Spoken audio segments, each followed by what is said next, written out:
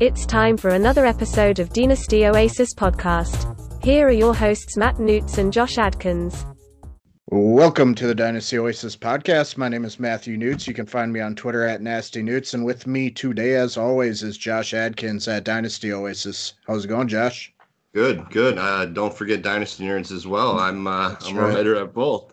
It's going great. It's another great Thursday, another great chance to talk football with you, Newts. We've got an action-packed show here, so we're doing the AFC West 2020 review and off-season preview. But we had some kind of big trade news, kind of to start the day off today, or about midday. Carson Wentz moving to Indianapolis for a 2021 third-round pick and a 2022 second-round pick that I know can upgrade to a first. Kind of what are your initial thoughts on this? I think let's dive right into it. Yeah, we kind of plotted out this show before this trade happened, so we definitely don't want to neglect it. I did write a quick little blog about it on dynastyoasis.com, so check that out. I thought the compensation was about right, don't you? I feel like this is a pretty fair trade. No, I absolutely do. I think this idea of getting two firsts and a playmaker, or some of the things that was all coming out of Philadelphia. That wasn't reliable. Yeah, reliable sources. So, no, I think it is about a fair deal. And, as far as the landing spot, I think we kind of hit the nail on the head that this was both maybe the most likely and probably the best spot for Carson Wentz to go. So I guess the move didn't really shock me, and the compensation, yeah, I think it's about right. What you wrote this in the column, exactly what would upgrade it to the first round pick again? I think he either needs to play 70% of the snaps and they make the playoffs, or it was like 75% regardless of their playoff seeding. So basically be healthy. Yeah, if he, is good enough and stays healthy enough, this will be a first round pick. I think it's more likely than not that it does upgrade. But when you look back at his time in Philadelphia, would you say the biggest detriment was kind of the protection he was getting? Well, yeah, in this most recent season, absolutely. I mean, certainly there was a lack of playmakers, but I feel good quarterbacks turn, even pretty average players into playmakers. So I think it had much more to do with the offensive line. And the fantastic news in that regard is that he goes to maybe the best offensive line in the league. Now, I know left tackle is somewhat of a concern for the Colts, but they didn't have to give up pick. I believe they're 21 this year, so I would think targeting a left tackle to replace Costanzo would be kind of their move there, and you add that to Quentin Nelson and some of the other good pieces that they've got along that O-line, and I think they'll be able to keep him upright. Obviously, Frank Reich is there, so that there's connection there. I think it's a fantastic spot, and I think it's kind of an upgrade for Indianapolis, kind of the playmakers pretty much all the way around. I can't find downside in anywhere in Indianapolis. Yeah, I made some rankings adjustments today based on the trade, and I didn't move anyone down. The only guy I would have moved down is Eason, and there really wasn't any room to move him down until I add in this upcoming class of rookies, which we're not going to do until the draft. So landing spot, yep.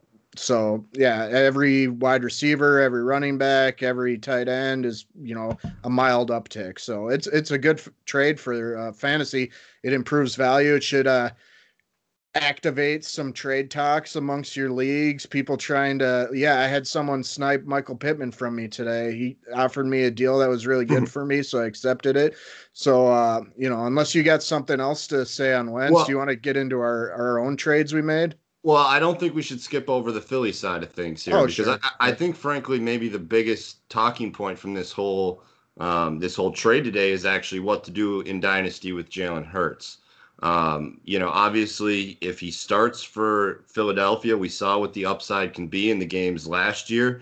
You compare, the offensive line problems didn't magically get better in the 4 weeks he started that Carson was on the bench. He played under the same circumstances and looked like a much better quarterback. But at the same time, they're sitting at 6. And, we'll get into kind of the AFC West, but I know you got Trey Lance at one point at pick 9 for the Broncos in a mock simulator. I've seen these quarterbacks go from, anywhere from 4 to 12, 15. So at the end of the day, we don't really know what's going to happen in terms of would they consider addressing the quarterback position high in this draft. And so that's really the concern for me with Hurts. It's not so much that I don't think he's a good player. It's just if they have a chance at Zach Wilson, would they pull the trigger, knowing that they're probably not going to be in the top 10 very often with a quarterback like this to select. Right. And I've seen that floated out there today that the Eagles would consider bringing in competition for Hurts. I'd be pretty surprised. I wouldn't be shocked. I do love Wilson. I do love Fields. If one of them fell to 6, would it shock me if they selected them? No. But I don't see them moving up to take one. So they'd have to have something fall into their laps. No, this is a value play in the same way that Jalen Hurts last year was a value play. They don't know for a fact. Now, the 4 games we saw, the tape at Alabama and at Oklahoma, there's a good player in Jalen Hurts, but they also know that they can trade Jalen Hurts. They're not married to Jalen Hurts forever. They've got him under contract. If they get somebody that they think can be better, I'm just saying from the organizational, just the way they've operated, I think that there's at the very least a chance. And so I think what you're going to do with Jalen Hurts over the next, let's say a month and a half before the draft, I think is going to be important because I think that there's at least that risk built into this still. There is. I'll admit that there probably is a chance. I'd say it's small. I moved Hurts up 1 spot in my rankings, but that was because I was already pretty convinced he would be their starting quarterback, and I still feel, pretty darn confident that Hurts will be the Week 1 starter in Philadelphia. Yes, if Fields or Wilson fell to 6, could I see them taking them? Yes, but I don't see either of those guys falling to 6. That's where I'm at too. Is I genuinely believe by hook or by crook, the top 4 is going to be quarterbacks. Whether teams are moving up or the teams that are there just take them because they're they need that franchise quarterback. Is kind of yet to be seen. But I think that's the top 4 picks. So you're right. If they're sitting at 6 and all 4 are gone, I think it's obviously a no question. I'm just wondering if one got there, if they wouldn't. I think it's an organization that would at least consider it, and I think dynasty managers need to at least weigh this if you're going to go make an aggressive offer for Hurts. Now, if I've got him, I'm probably just holding like you because I think there's huge upside in next year. But I guess as a rebuilder, do you just sort of churn this value? You probably didn't spend an awful lot to get him the previous season. I don't know. That's maybe the one situation where I'm thinking, do I potentially just cash this chip in? I think it's worth exploring. I don't feel like you need to do it just to do it. But yeah, if there's someone making aggressive offers, entertain it. I think it's worth considering. I have a few teams that are in rebuild state with Hurts, and I saw him as part of my future. But yeah, if I could, swap him for an early first or, a bundle of assets, it might be worth doing. So yeah, that could be a savvy play for some of you guys out there. Well, why don't we get into a kind of a rebuilder and an aggressive offer kind of based off of this trade that happened today in the real NFL. So in one of your dynasty leagues, why don't you go ahead and set this up? Yeah, this was the first orphan I took over. I actually took it over after Week 1 last year. The team was in rough shape. I traded off some older assets. I already have a ton of draft picks in this upcoming class, but my roster's pretty bare. I was offered 204, 303, and 307 for Michael Pittman. And I deliberated for a little bit. I texted you for your opinion, and then I accepted it. I feel like I can get a similar type receiver to Pittman at 204. So these extra depth picks will allow me to, maneuver the draft or just play a quantity type strategy. Because I have 101, I have 107, I have 112, I have 201.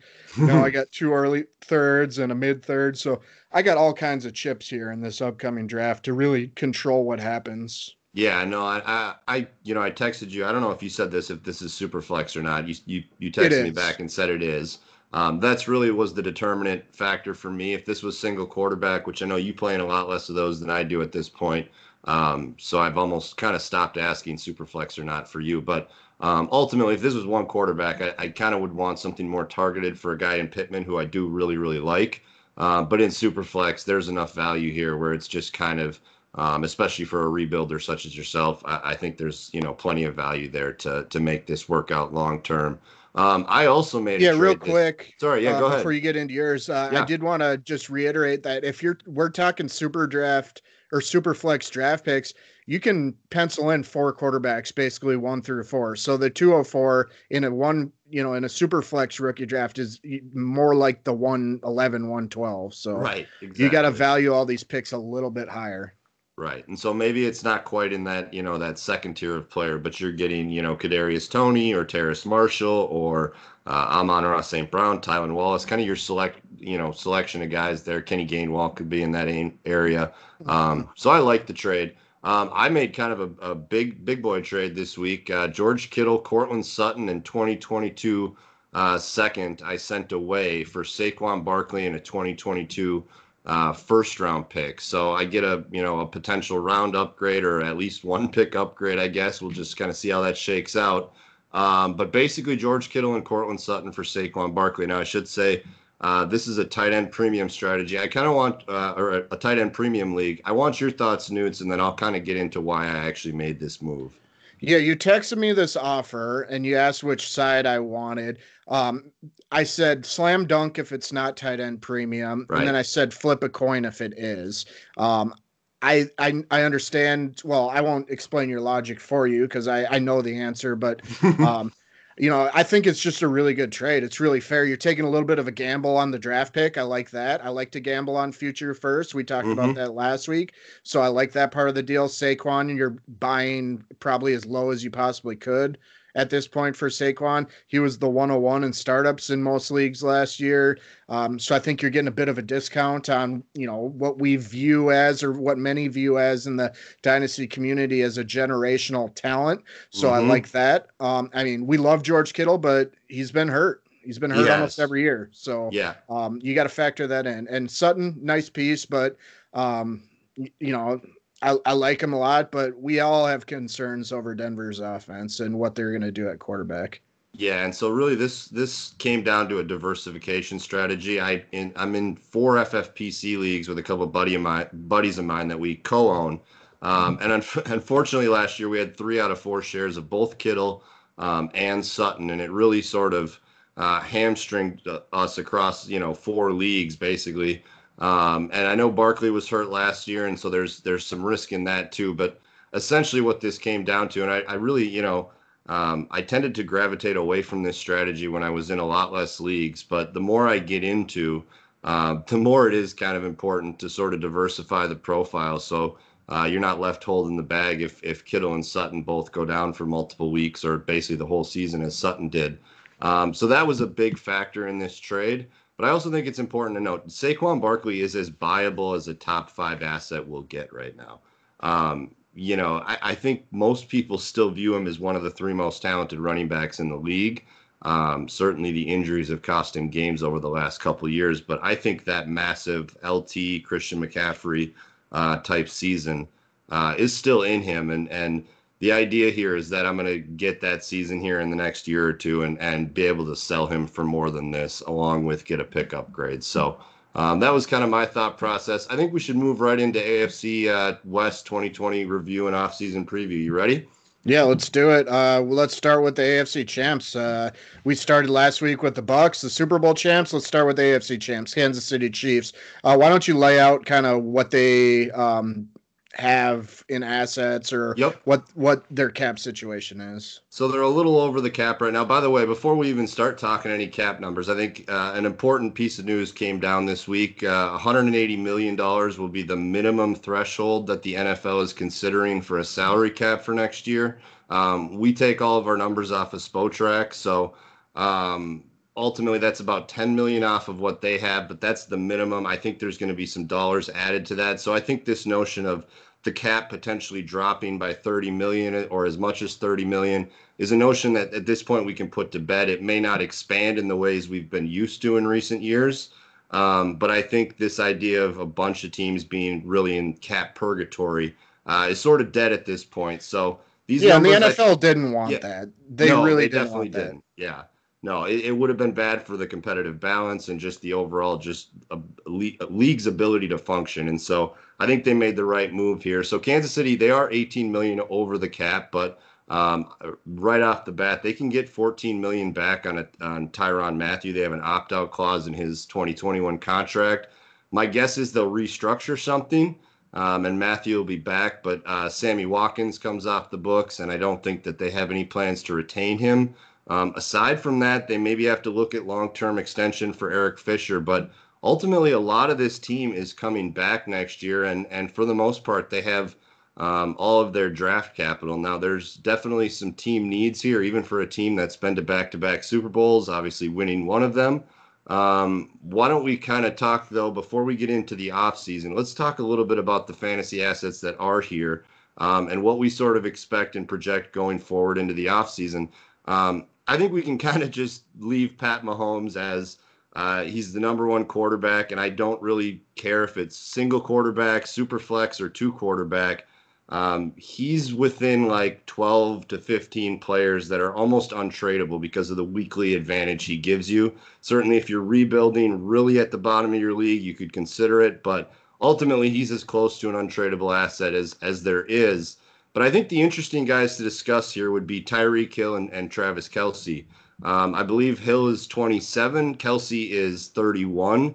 So while neither are, in the last year or two of their career, I think really where they are is they're in the last year or two where anybody in Dynasty cares what their actual age is. I think that day is slowly creeping up where people at least start factoring the age into the Dynasty evaluation. And so this may be kind of the year to get out on these players. Probably not preseason, but if you can make a move at the trade deadline. I don't know. What do you think about those two assets individually? Buying, holding, selling, your thoughts? Yeah, so relay out the assets real quick for me. Hill and Kelce. I think Hill and Kelce, yeah. Yeah. Kelce, I mean, it's such a case-by-case basis for me. I traded him away in a league, but if I, was a contender, I'm absolutely, considering bringing him in for the right price. Tight end premium, that might be too much meat on the bone for me to really, pay what it would cost to get him. I guess I'm probably more on the sell spectrum for him. Okay. If I'm factoring in all possible situations, Tyreek's probably more of a hold for me. I don't know if I'm going to be slamming out huge offers for him. And if I had him, I'm probably not going to be willing to sell. I think he can still, one of the best building blocks out there for sure. So, yeah. Do you see multiple wide receiver one seasons left in him? Because I'm not necessarily sure that I do. I think we're nearing the apex of his value. I think we're nearing it, but could I see a 3-year stretch where he averages out at, wide receiver 1, 2, 3, 4? Yeah, I'm not necessarily scared, but if you wait too long, it might be obvious that the cliff is near. So I'm not going to tell you not to sell him, but I'm not quite there yet. I think it's worth at least exploring. And I should mention, actually, the same manager who made this Courtland Sutton, George Kittle deal with me for Saquon Barkley actually came knocking for Tyreek Hill. And I made a similar offer to this for Saquon Barkley with Tyreek Hill in it. I'm not necessarily saying sell at all costs, but I think if you could reset the clock and stay within that top 20, that top 20 player universe, I could throw out a couple names here. I think, if you're looking at, sorry, I'm pulling up the names. I mean, could you get Antonio Gibson and a first-round pick for Tyreek Hill right now? I'm just Cam Akers. Could you get one of those running backs and something pretty meaningful on the side? I sort of think you could, and I'm just wondering if in a year you'll still be able to just sort of with impunity offer him to people and get real, visceral reactions of wanting to get Tyreek Hill. I think he's been such a flashy player that even if he did have a bit of a down year, it's going to be kind of like the Josh Gordon syndrome where people are just perpetually interested. Okay. So, yeah. I don't think you need to feel any sort of desperation, but if I was in the market for selling, yeah, a Gibson and a first type offer would absolutely intrigue me and something I would do in certain circumstances, but I just don't feel like you need to force it. No. If you're getting really strong offers like that, then yeah, I mean, you might want to consider it. Just evaluate all your pieces. If you feel really good about your depth at receiver, you got draft pick assets. This is another good receiver class. Like receivers really deep. So, and running backs starting to thin out a little bit, and some of the top dogs are getting a little older as far as running backs go. So, yeah, I don't hate the idea of flipping him for a Gibson and a one. I don't hate that at all. I could even go down a little bit further into my next tier. I mean, Brandon Ayuk in a one for Tyreek Hill. I don't think anybody out there on Twitter, if you put that poll up there, would vote for the Ayuk in the one side. I don't know that that's that far off of maybe where the real value should be. I don't know. I think it's at least worth exploring, seeing if you can get a really good offer out of somebody for Tyreek Hill. I don't know. To some degree, I feel like this level of speed and playmaking ability is not something that's built to last. It almost feels like, to some degree, he's made this last longer than I kind of expected. He's a really good player. He's in a really good offense. I think we should move on. Clyde Edwards-Helaire is kind of the last guy I want to touch on, I think, before we move kind of to the off season here. What was your impression of Clyde this year? Do you think he rebounds next year? Was this a health thing, them not trusting him? What did you see out of Clyde? I didn't see the same player I saw at LSU, and I got a refresher on him recently when I was watching a bunch of Jamar Chase film, and I never really saw that same guy. So I was kind of pretty meh on Clyde until I got the refresher of his college tape recently. I'm like, okay, I could talk myself into buying low right now on Clyde if I see that kind of high level elusiveness that I saw at LSU. I don't know why that just didn't translate very often. He had flashes, but I don't know, man. I wasn't thrilled. I think I'm willing to trade anywhere up to like the 107, 108 in this draft class for him. Does that sound about right to you? Would you give up more or less? I would take him in this specific class over every running back except for Najee. Yep, and me too. It'd be pretty close with Javonte Williams for me. So that probably is about right. That's okay, perfect. And that would be a one quarterback league, by the way, not a two or a super flex league where probably 112 that area for Edwards-Helaire. If I could do that, I'd absolutely be making those offers. Yeah, because a lot of these receivers in this class I would absolutely prefer over Clyde. So that's probably the right area. Yep. Mecole Hardman, Byron Pringle, any other pieces here you want to touch on before we move into their off-season plans?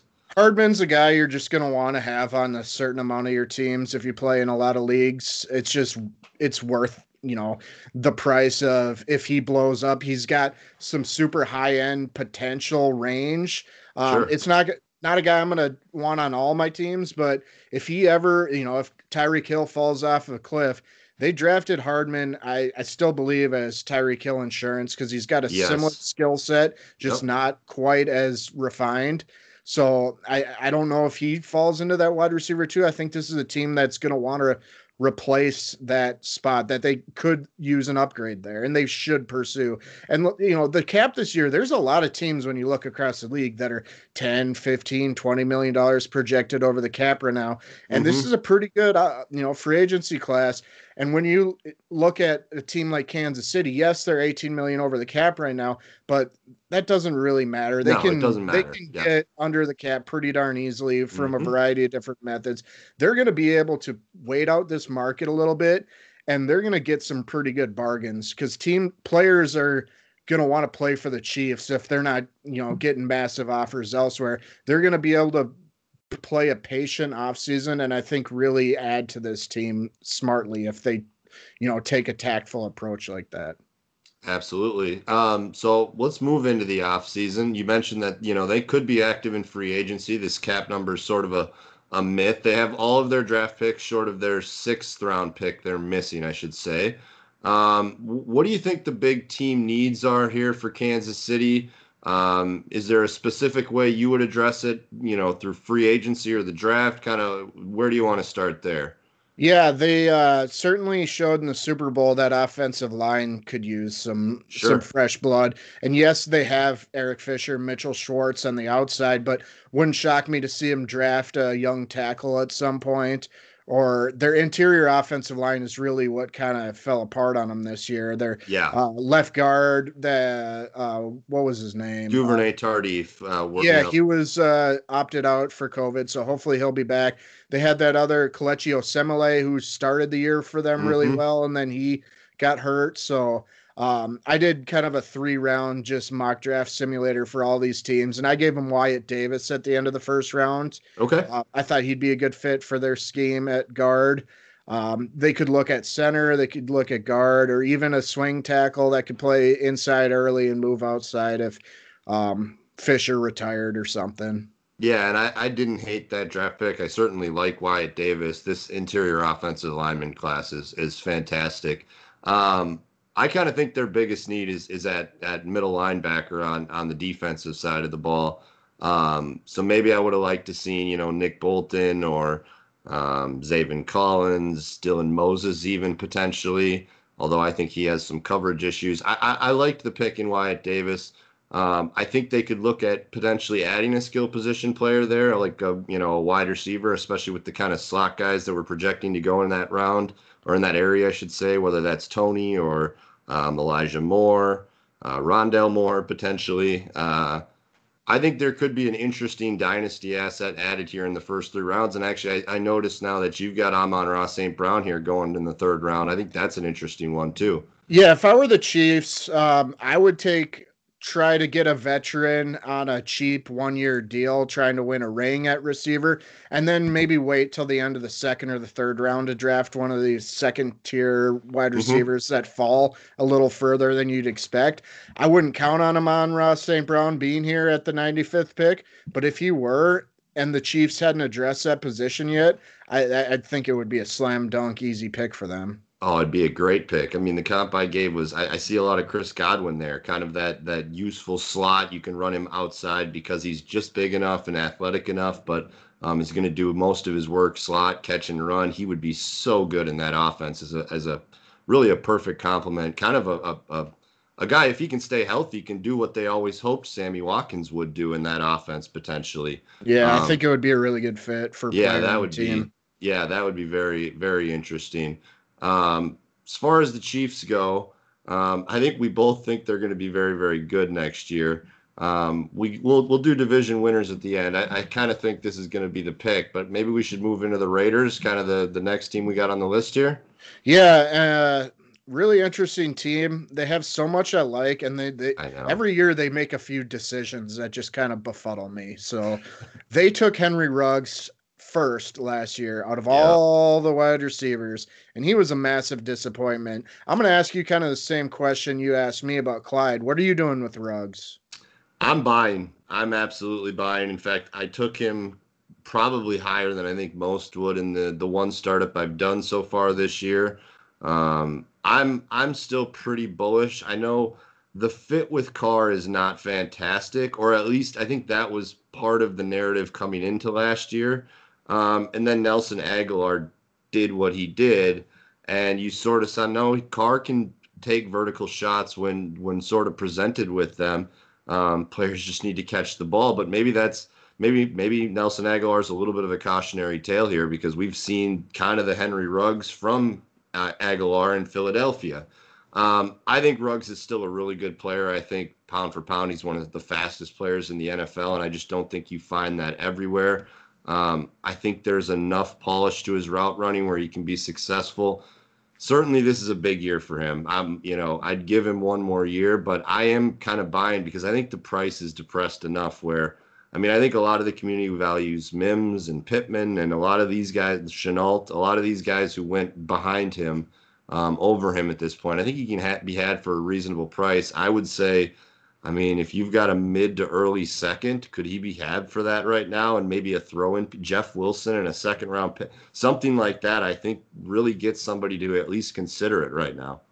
Yeah, if you have extra picks, those are the types of teams that I would be targeting Ruggs with, especially if the Ruggs manager, is out their 2nd round pick or something. Mm-hmm. Maybe they were just disappointed enough. Yeah, I'll take another crack at this position with the rookie.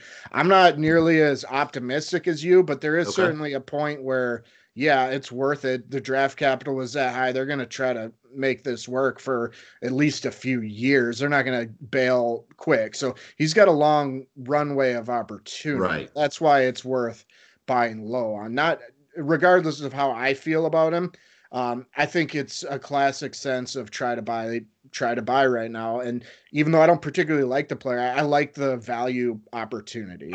No, I agree. And, I think it's probably important to note that they are $9 million over the cap. Nelson Aguilar is a potential free agent. I think they're going to try to keep him. Maybe they can't. Either way, I really think Henry Ruggs is going to see at least a step forward in year 2. So I'm still very interested. I think the other guy that's frankly very polarizing in the industry right now is Josh Jacobs. I don't know where you well, actually, let me pull up the rankings as I filibuster here a little bit. I have him at running back. Oh boy.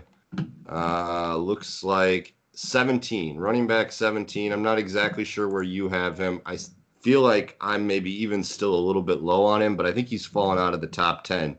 Do you feel like 15? You have him at 15. Okay, perfect. Do you feel like that presents a buy? I mean, I feel like there's a lot of hatred out there for Josh Jacobs right now. And while I've never been his biggest fan or the most bullish person on Josh Jacobs, I think he may be a value right now. I'm starting to come around to the idea of maybe making a couple offers because it feels like he's the hate's maybe gone too far even on him. It's definitely polarizing. That is the right way to put him.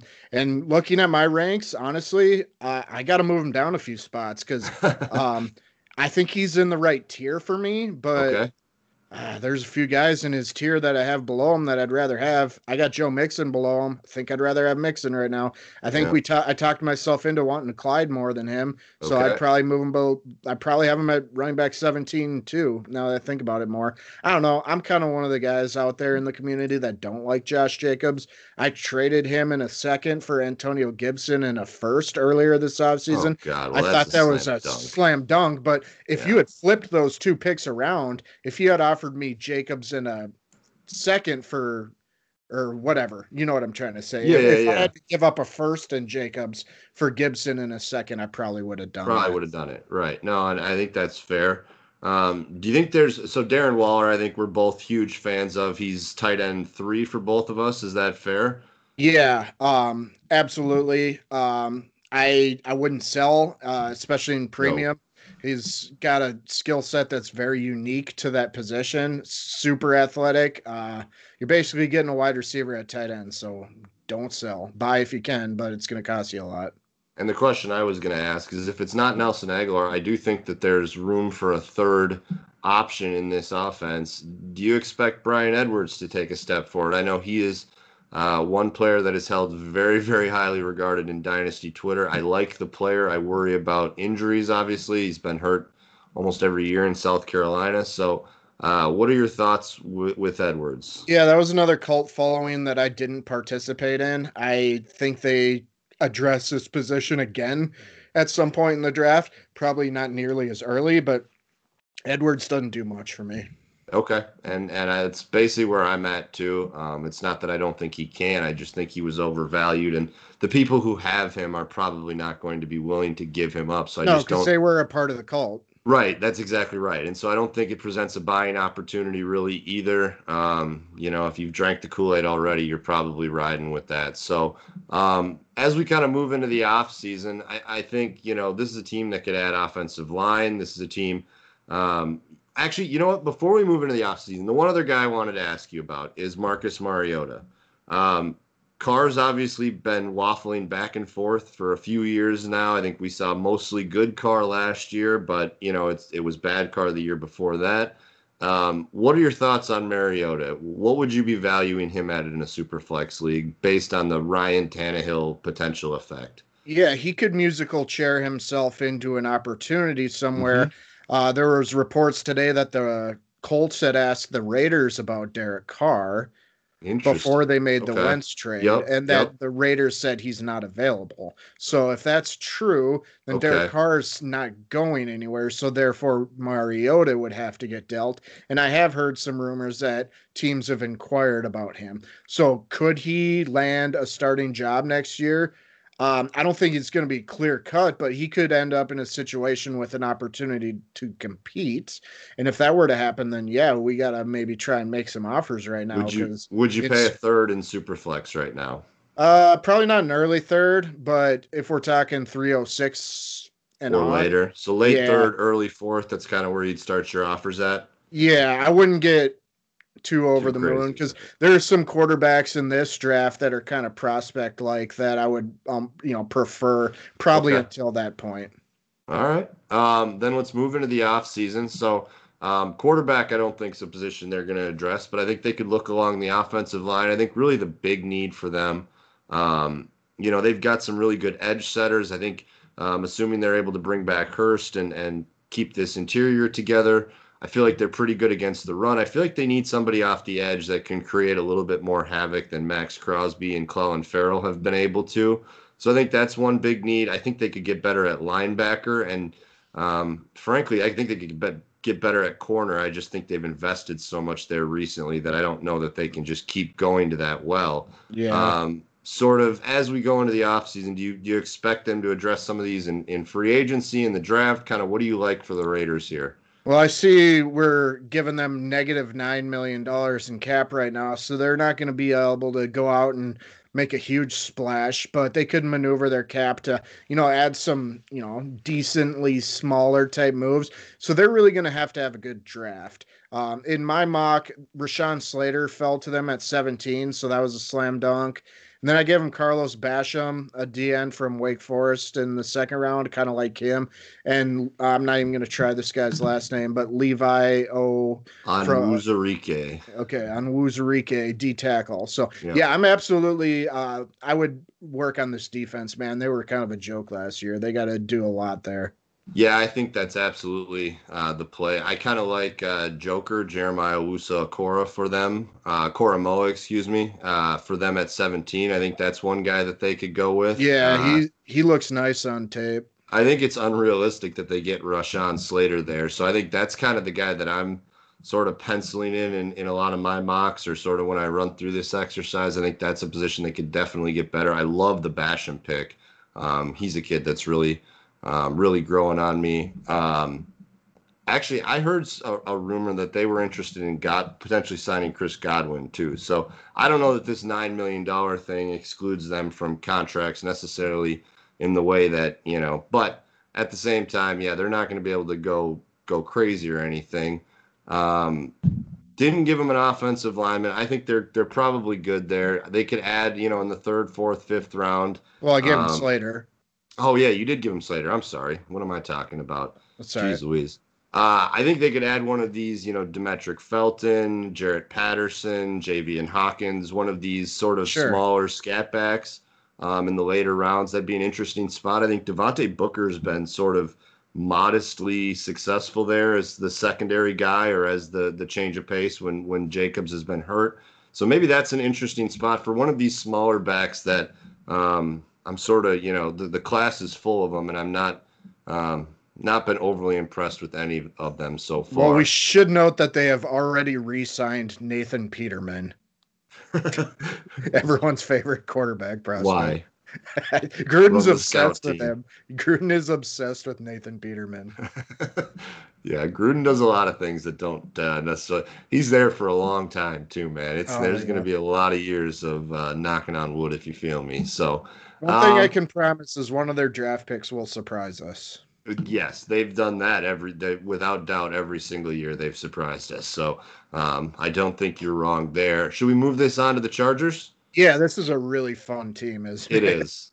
It is. We could speculate a million different ways on them because they got room to do some stuff here, and they got some early picks. What a great job. I would have loved to have taken over this job. Yep. Yeah, no, and I'm a big fan of the guy they got. It's Staley, right? This is the last name? From the Rams. Defensive coordinator from the Rams, actually, but he was a quarterback, so interesting that he kind of understands both sides of the ball. I don't hate that. Well, and I think from an analytics standpoint, when you go for it on fourth down, to be aggressive on first down, some of these sort of analytical trends that are being utilized more and more often, I think he's on the leading edge of that. So I'm a big fan of the coaching hire. Justin Herbert, obviously rookie of the year last year. I think let's start with him. I think he's just about unbuyable in superflex leagues right now. Um, we've seen though some quarterbacks in years one have great seasons and then sort of regress in season two. Do you expect that from Herbert? And I guess maybe more to the point, what would be the factors that could maybe potentially take him down a step or two for next season? I think it's possible. I don't expect it, but he made a lot of throws that were just like, screw it, Yeah, gunslinger. I'm just throwing this ball, man. If he has a tell or if he has a tick that other teams haven't kind of quite caught up on yet, I don't know if it's there, but it could be. But some of these throws he made were pretty darn ballsy, man. It yeah. could just catch up to him in that regard, just pure variance, but. I like Yep. that mentality, man. He's not afraid. He's not intimidated. So I'm not calling for much regression, but it's possible. Well, yeah, and the one that always comes to mind is the game against the world champ Bucks. I mean, he made a couple throws in that game where he's got either Pierre Paul or a linebacker just right, hitting him in the chest plate as he releases the ball and the ball's 60 yards down the field. There was a lot of good things. I guess if there's a factor that could potentially make this regress to me, I think they need to get this offensive line addressed. I think they need to get that position right. Yeah. And so I think if they were to potentially, keep building this defense and sort of neglect that, I think that's one area that, he performed so well against the blitz and really just against pressure in general last year.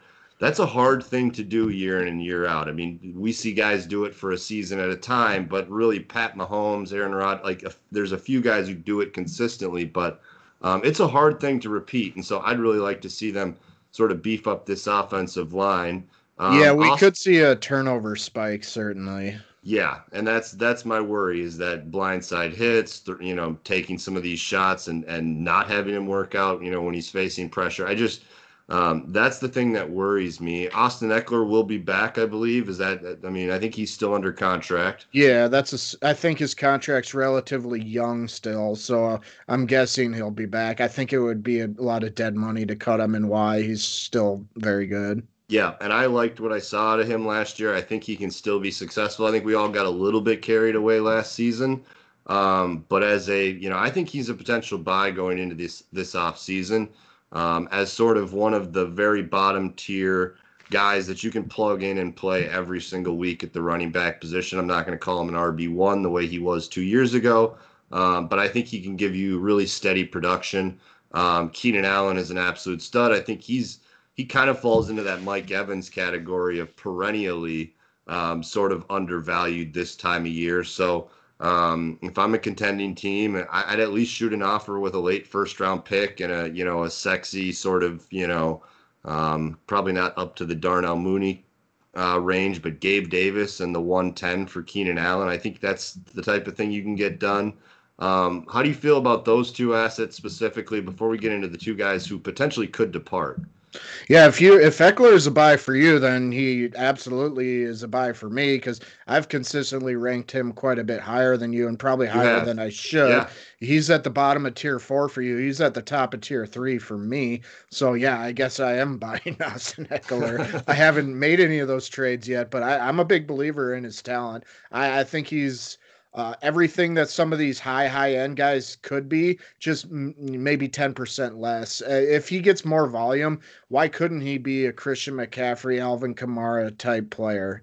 The usage has been very similar to those two players over the course of his career when he has been healthy. And, I don't think he's as good as either of those players. No, but it's certainly, not but a significant. no, it's not. He's a very, very good player. Yeah, absolutely. So he fits the archetype that both of us like. That's why I'm probably a lot higher. I totally agree. Hunter Henry and Mike Williams here. Both are set to depart for free agency. I think the team, they have 34 million in cap. They probably look to retain one or the other. Just your thoughts on their season and potentially are either of them buys or sells for you?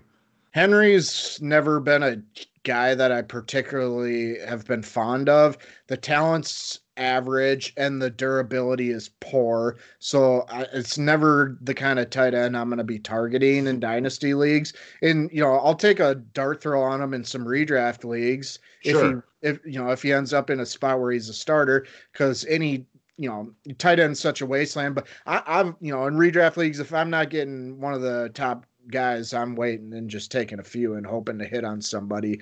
But as far as dynasty goes, I probably got to drop him in my rankings. Mike Williams has been a guy that I've always been kind of fond of, so I'm curious to see what happens with him.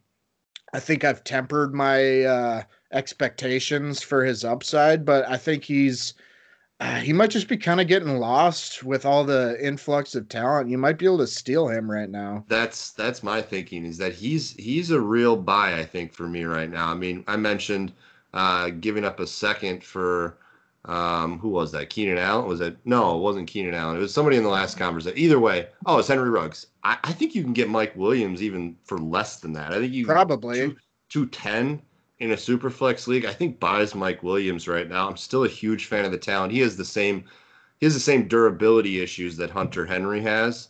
But I frankly don't really care where he ends up. If it's not Los Angeles, what I think he does so well doesn't require good quarterback play. It's just kind of, can you throw the ball up there? Because Mike Williams can go make just about any catch. Yeah.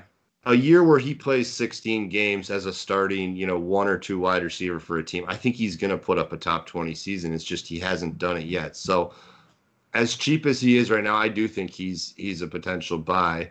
Kind of the last guy I want to touch on, and they could address this position in the draft, but just a guy that I'm still interested in, I think can do the job at least and be competent, and that's Donald Parham.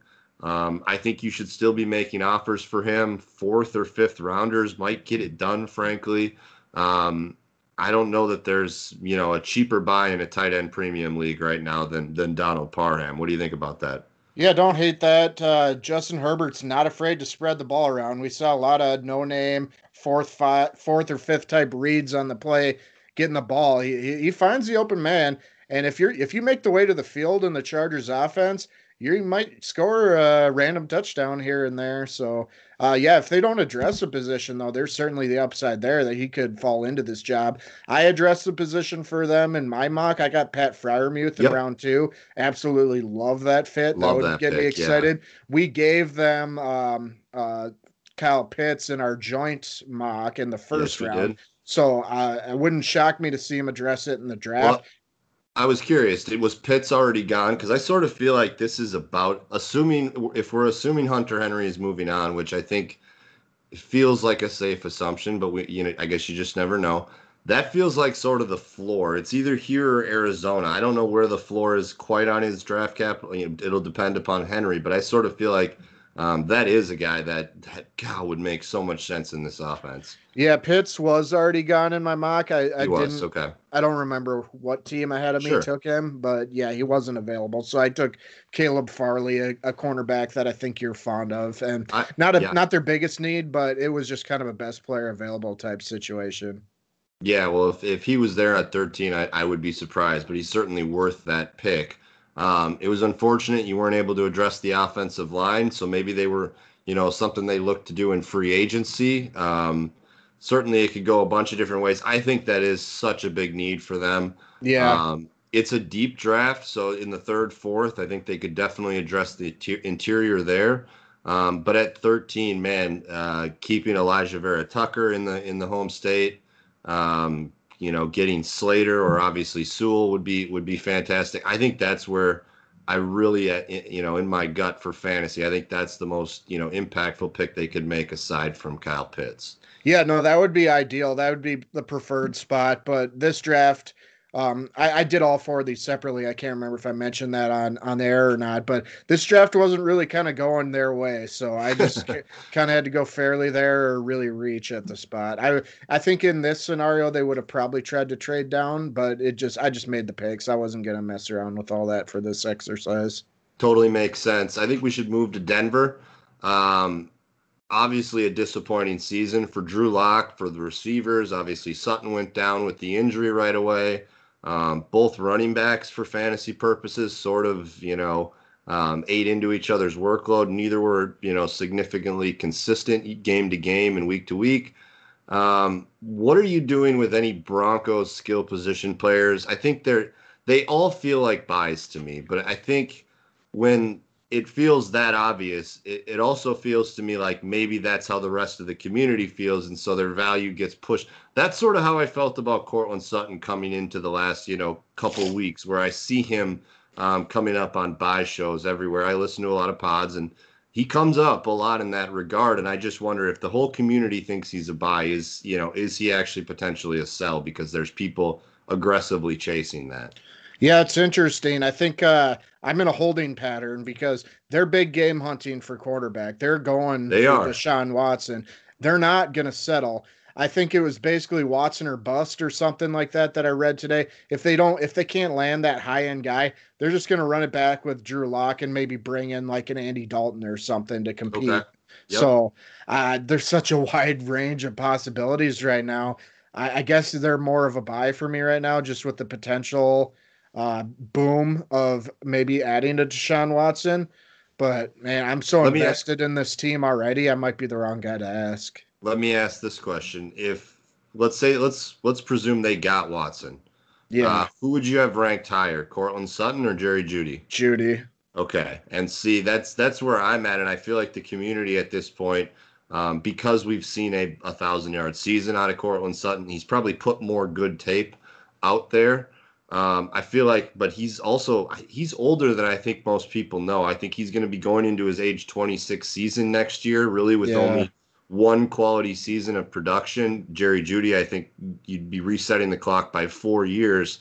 And if you really did give them Deshaun Watson, God, a player like Jerry Jeudy, who's just consistently open play after play, I think would Deshaun Watson would just abuse people with Jeudy. I think that would be so. That's really my issue with Sutton, is that yes, the value could spike because they do go land a big fish in the quarterback market. At the same time, I think it's Jeudy long term there, and so that's really my issue. I wonder if Sutton in a year or two isn't in a similar scenario as Kenny Galladay, in terms of the team isn't ready to commit to him long term. He's 27 years old. They decide to let him kind of go out on the open market and test the waters. So I'm a little bit concerned about Cortland Sutton, and that sucks because there was very few people as high on him coming out of SMU as I was. And go ahead. Yeah, all valid points. I'm hardcore on Team Jerry Judy. I'm ride or die, so I got my chips in that basket. And yes, the drops were a concern, but I'm willing to give him more time. I think it's a great time to go buy Jerry Judy shares. And I think it's a good time to go buy Noah Fant shares. I think, frankly, all three of them I would pay up to the 107, in terms of trying to go acquire them. 107 plus something. I think that's something you could probably get done. Yeah, we're both almost over the moon on Jerry Jeudy, so I think we should maybe move on. I know you're a big fan of Noah Fant. Do you want to weigh on him before we move on to the offseason? Sure, buy. I don't have much to add. I love Noah Fant. Go get him. Perfect. All right. Well, this is a team that has a bunch of cap space. So certainly they could make some sort of big contract with a quarterback work. They're sitting at 109, so it feels like a little bit on the outside looking in at the quarterback market in the draft. Philip Lindsay more than likely will be moving on. They could potentially franchise tag him, work out a long-term deal, but he is currently not under contract. And Von Miller, it sounds pretty likely that this is going to be a cut in the offseason. They can save a bunch of money by doing it. It sounds like it's maybe we've seen the last of Von Miller in Denver. So with that said, a team that can spend some money. Do you expect, is there a running back out there that they could potentially go at in free agency that would help them? I know they just kind of did that with Melvin Gordon. What do you look for this team to do in free agency and then specifically in the draft? Yeah, they could find themselves in a pretty advantageous position here. If this running back market gets stale, could they overpay Aaron Jones on a shorter deal, Right. get him to go there, make the offense a little more electric? That could be intriguing. I'd rather see them target like Brandon Scherf or something from Washington, Sure. beef Yeah. up the O line, use the cap money for that. I think that's more important to me. If you're letting Von Miller go, you got to address the edge. So Yep. I don't love the idea of going big at running back. I'd rather just see them try to be more frugal with that position. Melvin Gordon is what he is. I don't think it makes that position stable, but I don't think it makes it like a desperate need either. I'd rather see him address the trenches. Well, we didn't really talk about Gordon on the fantasy side. Do you expect him to be the starting running back in Denver next year? I think I'd flip a coin right now. I'm gonna go no because I didn't see much from him. Yeah, and I think he's frankly he's where Todd Gurley was last year for me. I think you can still get out for something, something that's got some worth to you, something that you can build with. I think he's a guy that I'd be getting out on right now. As far as the draft goes, 109, I really don't see them getting a quarterback. I know you had them getting Trey Lance here. I think that they would do cartwheels to make that happen. If they aren't going to take a quarterback in the draft, I don't see a lot of ways this fantasy offense changes significantly. Do you? Yeah, I mean, I didn't give them Trey Lance at 109. The simulator allowed him to fall that far, so Right. I just did what any sensible Broncos GM would have done in that situation and took Trey Lance. But yeah, that's probably far fetched. So I'm just really starting to think it's going to be one more year of Drew Lock, and that bums me out. But it seems like the most likely case at this point. Yeah, no, I agree. And I really loved the Jabril Cox pick in the second round here. Yeah, he can cover, and that they could really use a linebacker that can cover. Yeah, Josie Jewell and I believe it's Alex Johnson are just completely average athletes. I think they need to add some electric, type players into that second or into the linebacker core, I should just say. So I love that pick. I think he'd be great for IDP leagues and would start right away. I think we should move into our prospect film draft. Yeah. The bit here is that we're going to draft 3 players each, or 2 players for the other person and 1 for ourselves of prospects that we'd like to watch some film on this weekend. So, Newts, I think in the past you've started it off. So why don't I start it off this week? A guy that I'm getting really interested in, a guy that I had basically taken off my board because I thought he was going back and then was a late declaration. But is an exciting player, a guy that I'm really interested in. Tommy Tremble, the tight end out of Notre Dame, is one guy that I would like for you to watch this weekend. All right, makes a lot of sense. I've done a lot of recent work on this position, so I'll have good, idea of where he stacks up against the recent guys that I've watched, the big 3, if you will, and Freiermuth and Brevin Jordan and Kyle Pitts. So perfect. Glad you picked him for me. When I was doing these mock drafts, I noticed PFF, regardless of your opinion on them, is irrelevant, but they had some kind of guys that I was surprised by how high they were on their list. And I'm going to ask you, you're going to have to kind of work outside the box in studying these 2 because Nerds doesn't have film on either of them. But I looked on YouTube. There's plenty of stuff you can find on YouTube. Yep. So first, I'm going to give you Jalen Darden from North Texas, wide receiver. They had him above Amon-Ra St. Brown. He was like something like their 8th or 9th wide receiver in this class. So I'm going to give you Darden. And then a running back I kind of want to see is Elijah Mitchell from Louisiana. It's funny you bring up Mitchell. I just watched a game tape on Mitchell today. I'm doing a CJ Marable Nerds 2021 rookie breakdown. And so I watched the Louisiana Coastal game from last year, and I caught a little bit of Elijah Mitchell. He's a guy that I'm interested in. I'm a little worried there's not enough juice at his size, but at least there's not enough running backs in this class. Yeah, we got to actually find somebody. Have size. Yeah, I know. And so he's a guy that at least has the size. I did see some things there. It's tough because Louisiana had Raymond Calais last year, as well as I don't know his first name, but his last name is Ragus. So it's a crowded running back room there at Louisiana. But he is a guy that in moments has popped. So I like that one a lot. And I'm kind of theme based in these, so. I'm going to have you knock out the number 5 tight end, in my opinion, and that's Hunter Long out of Boston College. So I feel like you're getting ahead of me in the tight end position, but certainly that's a position that I enjoy scouting. So I'll do some catching up at some point here, but I want you to do Hunter Long. Who is your choice? Your kind of guy that you were interested in kind of taking a look at this week?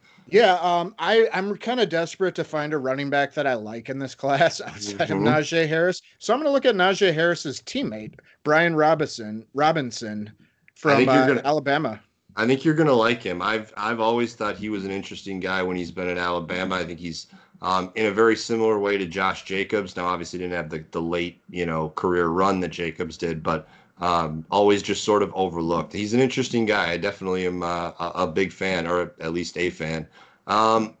Boy, you know who I kind of want to do some research on. I haven't watched any of his film yet, but there was a really good Nerds piece up this week on Marlon Williams, the wide receiver out of University of Central Florida. So that is who I will pick. Perfect. Yeah, so that's basically our show for today. Look for breakdowns on all these fine young gentlemen coming up on our Monday episode. Check out dynastyoasis.com. New blog post up today about Carson Wentz and that trade. Look for Josh at dynastynerds.com. He's got some pieces coming out soon that should be interesting.